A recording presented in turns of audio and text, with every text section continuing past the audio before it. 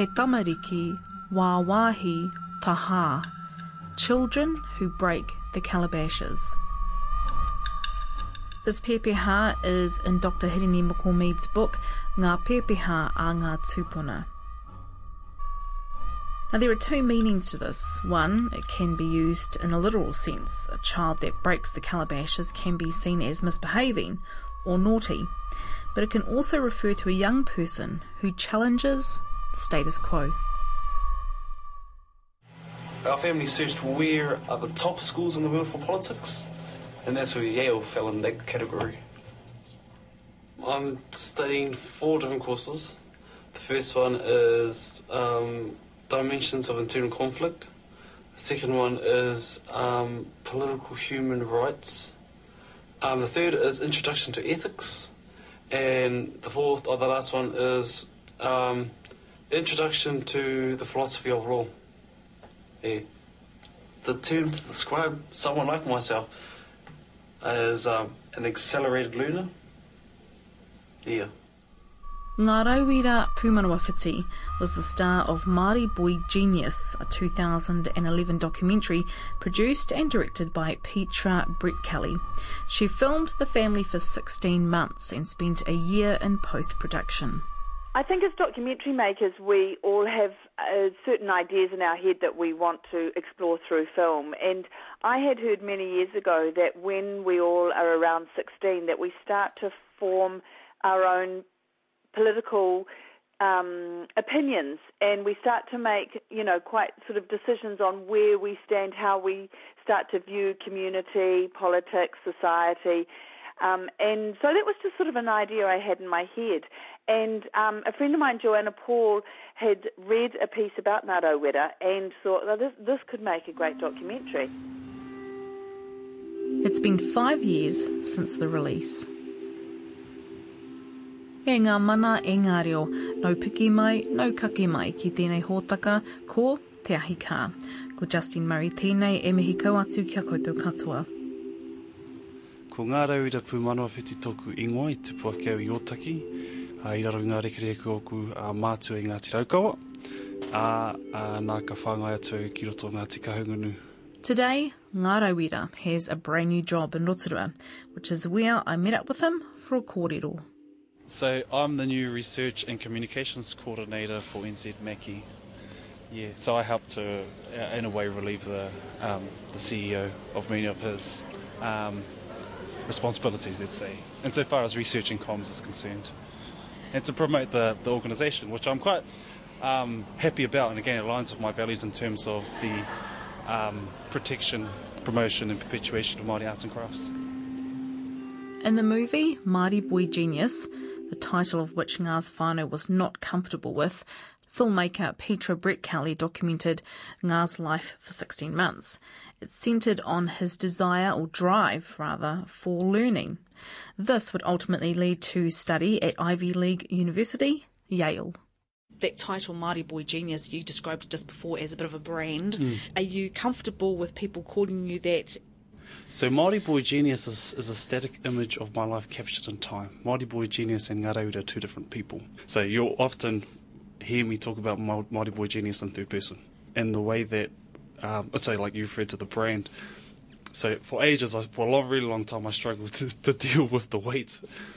On the other hand, what I've had to reconcile and what I now understand is that actually, again, it's an opportunity to initiate the conversation of actually what is genius to our people. And if I build on from what I said before, to me, it's actually again like the genius, I suppose, which I possess, has not come from myself as an individual. That's not my view, but the education system and the upbringing from which I came. So if we looked at it on that basis alone, there are many geniuses out there throughout the country. I've met them. They go to places like Te Wānanga, Raukawa.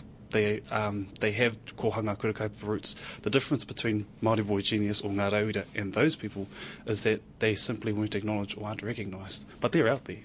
And the only difference is that, I'm just one such individual that's been recognised. And so I try to use that brand to be able to initiate the conversation and ask our people, actually, let's re-examine the nature of our true genius, because I don't think it lies in the individual, but in the system from which I come. Again, kohanga, kurukaipa, wānanga. That has been the product of genius.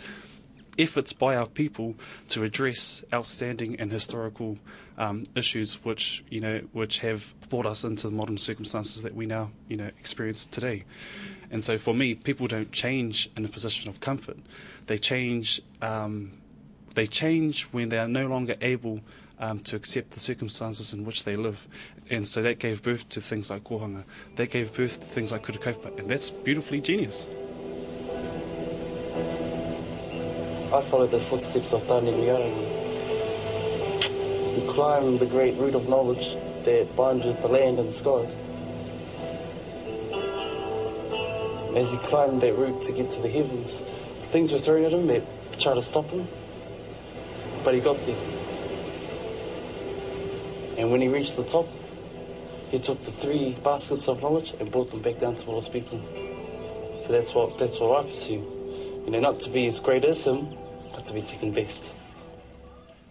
The basis, but one of the main reasons why I was accepted into Yale in the first place is because I had acquired a qualification, a diploma, from an Indigenous university, and that's not probably spoken of enough because we live in a country where mainstream institutions in our own country won't acknowledge Wānanga.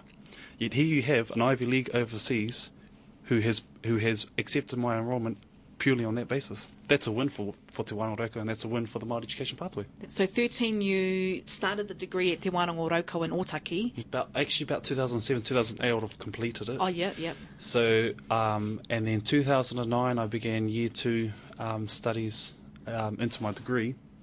And then we have the politics of education.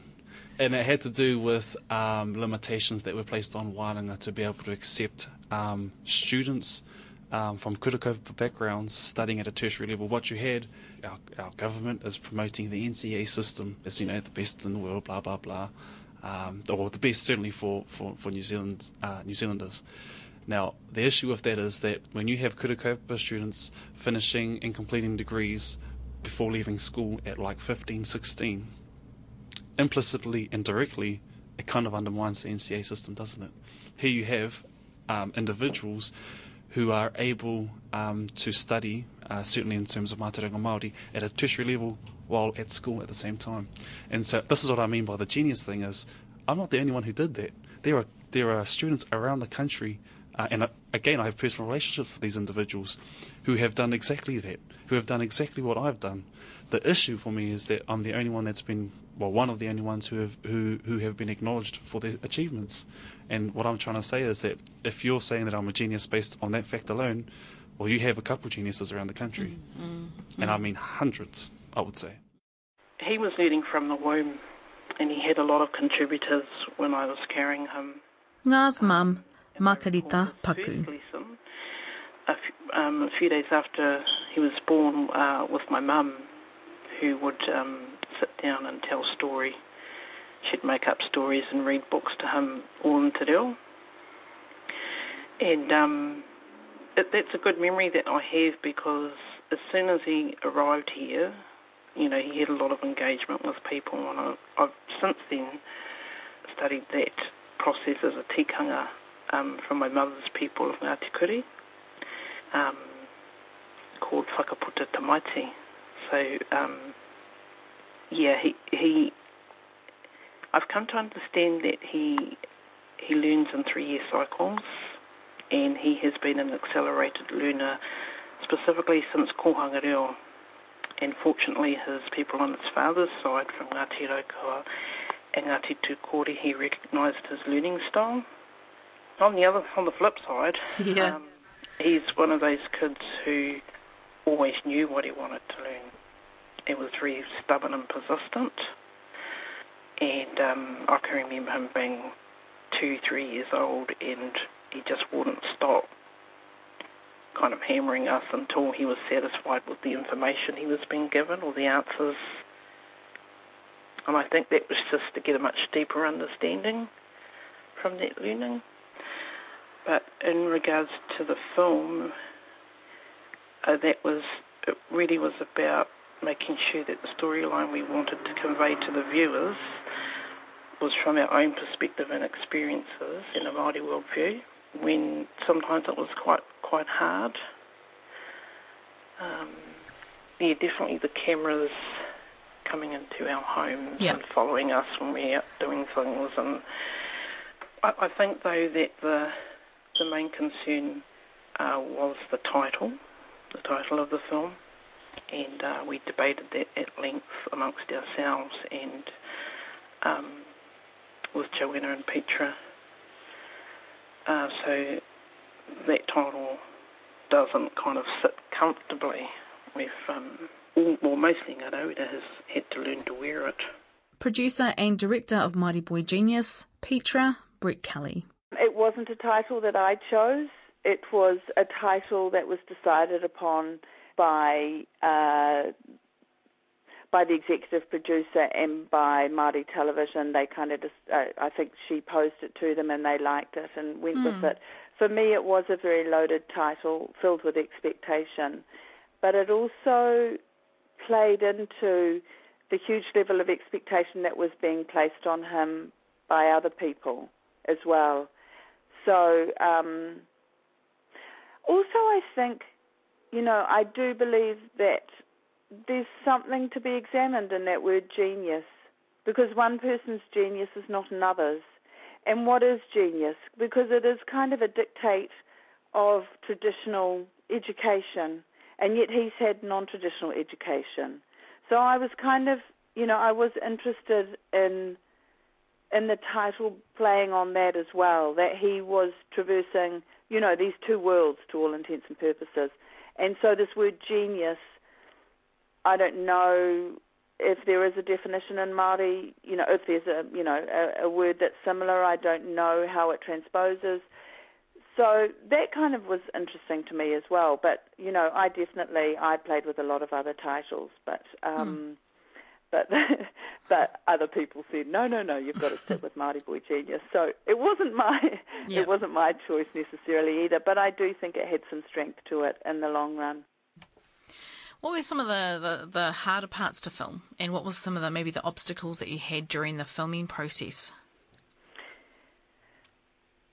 Some of the most difficult parts to film were when he was at Yale summer school and his mother and his other siblings were back in New Zealand, and there was such a struggle in the family. I could sense, that, his mum just wanted to see and touch her son. And they had Skype conversations, of course, but that's nothing like, having the person in front of you. And she could hear and see that he was struggling. He was a young man in a foreign land with very challenging courses that he was taking. And so for me telling that story, I had to really push them and say, I need to film these. I know it's tough, but these are the elements that people, the audience, will identify with. Because if you don't have those struggles, then everybody will think, what an extraordinary young man, gosh, he did it so easily. And the family, why they came on board right from the word go, was that they wanted his story to be an example for young Māori. That here is their son, Ngaa Rauuira Puumanawawhiti, but anybody can aspire to greater things. And so I had to say to them, remember why you wanted to tell this story. Well, for it to be a human story that appeals to more people, we have to see struggle. And they got it. But, that is when as a storyteller, as a filmmaker, I have to push. And I said to them, I know that you're going to be happy that I've done this, while it's hard at the moment. I know when you see the film, you'll understand and you'll appreciate that it does need these elements told. Māori Boy Genius is the only feature documentary I've made in New Zealand, and it was a really tough film for me to make. I was challenged a lot by people, what right did I have to tell this story as a woman and as a Pākehā woman? And that really offended and affected me. While I'm really proud of the film, I'm also reticent to tell another story in New Zealand at the moment. But, my films, I'm attracted to people who I think are going on an interesting journey that I want to go on. And so I'm never dictated by what nationality is this person. So if I meet somebody in New Zealand and I think, well, that is a really interesting journey, and they want, they're prepared for me to come along, then I would take that leap of faith. But it was a tough film for me to make. So I'm currently making the film that I made after Māori Boy Genius. I was in Afghanistan off and on for 2.5 years, and that was released last year. And the film I'm making at the moment is predominantly, we're filming it in China. So, to me there is no limitations to, I'm not restricted by countries or language or gender or anything like that. I just am driven to tell the stories that I am interested in and that I think matter and that I hope other people will find interesting as well. And, and I hope, there are still, Māori Boy Genius has a Facebook page and still people are commenting on it. So it obviously still resonates with people 4 years later, and I think that's a testament to, the genuine beauty of Ngaa Rauuira and his family, because they're an extraordinary family who remained so resolute in their dedication to the language and to tikanga Māori and to bringing their children up. You have no immediate whānau in Rotorua. You are from, obviously, through Otaki and Napier. So what was that like, relocating or moving here and living here? Again, because it's a new place, and I think I'm in my honeymoon phase, I'm absolutely loving it. But it just seemed like the obvious step from Te Wānanga Raukawa, and it seemed like the obvious place to make my next contribution to the world and to the survival of Māori culture. Are your studies on hold because of pūtea or costs? Can you explain a bit more about that? Yeah, that's more about the overseas trip. Certainly at the time, because of my age, I didn't qualify for a lot of the scholarship criteria. Yeah, being 15 and 16, most of them really don't apply until 17, 18, and so, that became finance is a huge barrier to returning overseas. I spent a short stint in Victoria, to which Te Wānanga Raukawa said, if you come and work for us and teach lecture mātauranga Māori, we'll pay for your masters. And so I took up the opportunity and finished that in 2014. So you would have turned 21 recently, I was doing the maths. That was last year, so I'll be 22 in February this year. What was your 21st like? I actually didn't have one, and it was more around the passing of my grandmother, who was quite influential to my upbringing. It wasn't really a celebratory time. For me, it was kind of stinking not having my grandmother there at my 21st, so it didn't really happen. Ngā's grandmother, Janet Paku, who was in the documentary, died in 2014. While this journey was taking place and we were filming, Mum's had medical complications, and so we were quietly, looking after her and taking care of her needs along the way so that she could have quality life experiences with the time that she had. Carrying on without Mum's influence, and that's probably the most profound experience so far, that where the film's concerned, even the trailer, it's really hard for us to watch it. We're very raw from that, but also acknowledge that we're fortunate to have this beautiful taonga that will become a whānau archive for our whole family. And so today, really, our focus has become now how we look after my dad, how we meet his needs and accommodate him to make sure that he's comfortable. My grandfather, his name is Michael Joseph Paku, named after the late Michael Joseph Savage. So that korau of mine and that side of my family have strong labour roots. So two things on that side of my family important. Firstly, the hāhi, and second was the Labour Party.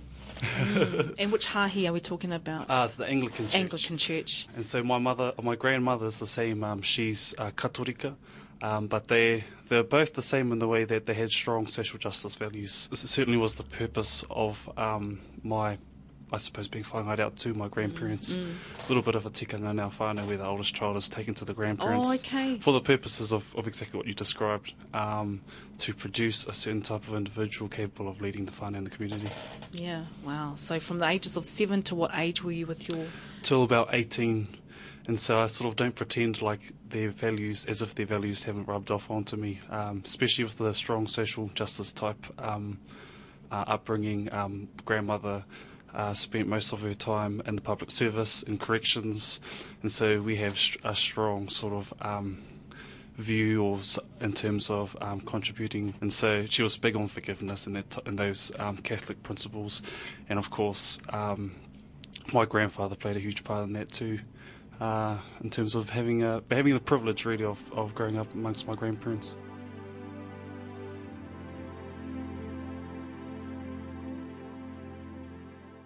My parents are strong, have a strong tino rangatiratanga streak, so heavily involved in the Māori revitalisation movement in Otaki, whakatipuranga rua mano. So strong kohanga reo kura kaupapa advocates, and I think that sort of coloured my politics as I come into adulthood. And then, so that's, from my childhood up to about 7 years old.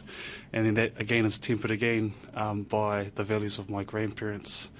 So there's an interesting sort of convergence there of, and I'll be honest, probably a sort of Christian socialist, religious roots, and mana Māori motuhake type worldview.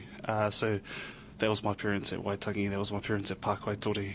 And so you've got this interesting, I suppose, collaboration of two distinctly different thought, or worldviews, I should say, from two different generations. You have my grandparents who came through, an era where the Māori voice was muzzled. And then you have that sort of woven into the Renaissance era of my parents, where the reclamation of Māori political aspirations and the era in which represented a new direction for our people. So coming into adulthood, a lot of my approach has been how do I marry those two, the differences together. What's common about the two is that the Māori aspirations and development remain at the forefront of both styles of upbringing. We weren't sheltered. Let's just you probably had dinner time was maybe interesting. Did any kōrero around the dinner table? Absolutely, heavily political. But there were differences in the conversations had, and I think that's reflective of the generational gaps between my parents and my grandparents.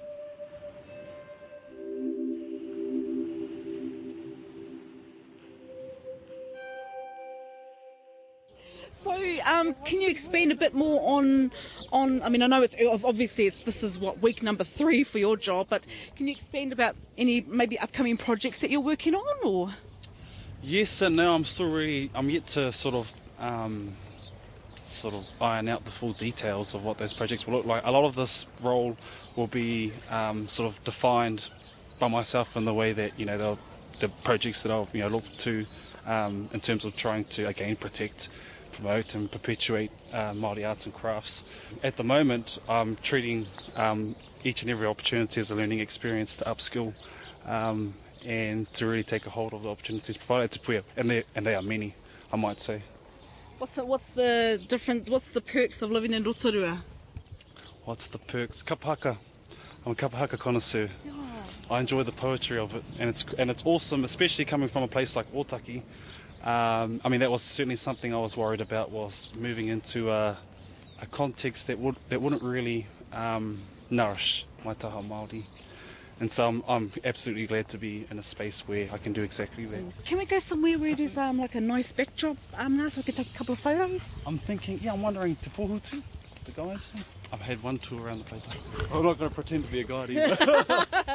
I'm told that a true genius is a person who knows not to talk on subjects that they don't know about. I'm told that the difference between stupidity and genius is that one has a limit. In fact, Einstein said that there are two things in the world that are that are unlimited, right?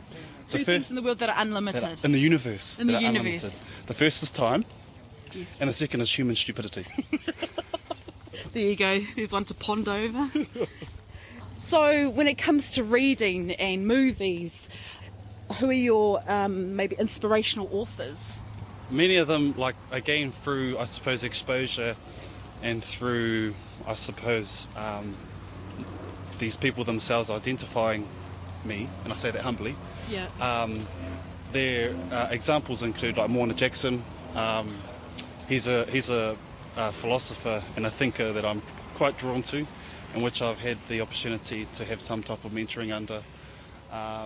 The likes of, but yeah, well, I think this is simply the product of my upbringing. Whatarangi Winiata, huge visionary in our area, responsible, with others for the development of whakatupuranga ruamano. Yes. So again, like, insofar as my parents and my upbringing in Otaki is concerned, hugely influential. And again, I don't pretend like those values and that vision hasn't rubbed off onto me. So I'm a political animal. I love watching political documentaries, political analysis. For example, like, my ritual on a Tuesday is to catch up on things like Q&A, The Nation, the Morning Report with, on Radio New Zealand, because by Tuesday, a lot of, Marae Investigates, Native Affairs, by the Tuesday morning, afternoon, a lot of that content would have been uploaded onto the internet. Yes. And so Tuesday is my favourite day for unpacking political analysis. Yeah, but that's okay. This is what I mean. I was a bit reluctant to answer, but I literally watch interviews and unpack, and if the answers are good enough, I'll almost commit to memory the answers and the ways in which the questions are asked. It's about preparing for the curveballs before they come, and then practicing the art of, pretending like as if you just came up with the answer on the spot.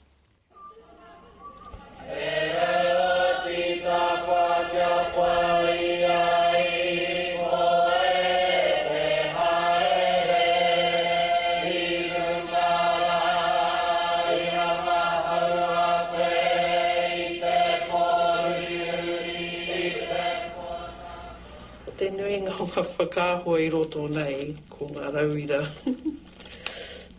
Ko tahi wiki te roa kia rapu ingoa mana, I hono mātou ki aia no I mua I te.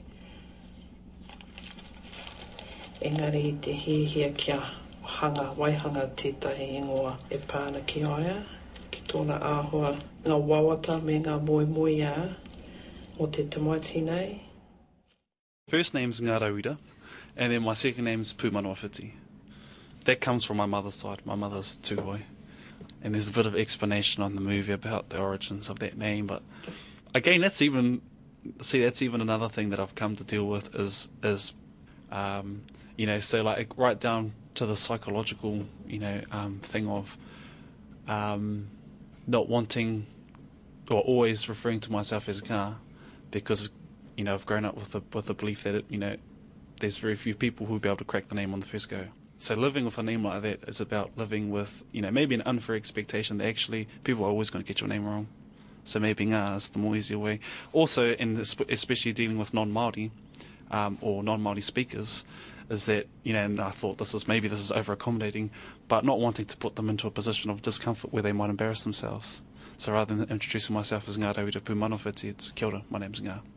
And others have said to me, why would you do that? You're distorting whakapapa, etc., etc.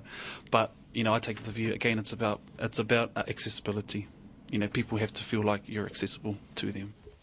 We're at the famous Te Pohutu geyser, which I'm told is the largest active geyser in the Southern Hemisphere. I'm just reading the sign right now. Yeah. Yes. He's already mentioned he's not a guide. Well, whakarewa geyser terrace nā pui o whakarewa, so we're just going to take. So I think kei tu atu ki tērā ngā kōrero rawerawa atu, hei whakamārama atu kia koutou kōwai tēnei, Ngaa Rauuira Puumanawawhiti. Kia ora rā, thank you so much for your time. Kia ora, tēnā koe, tēnā koutou.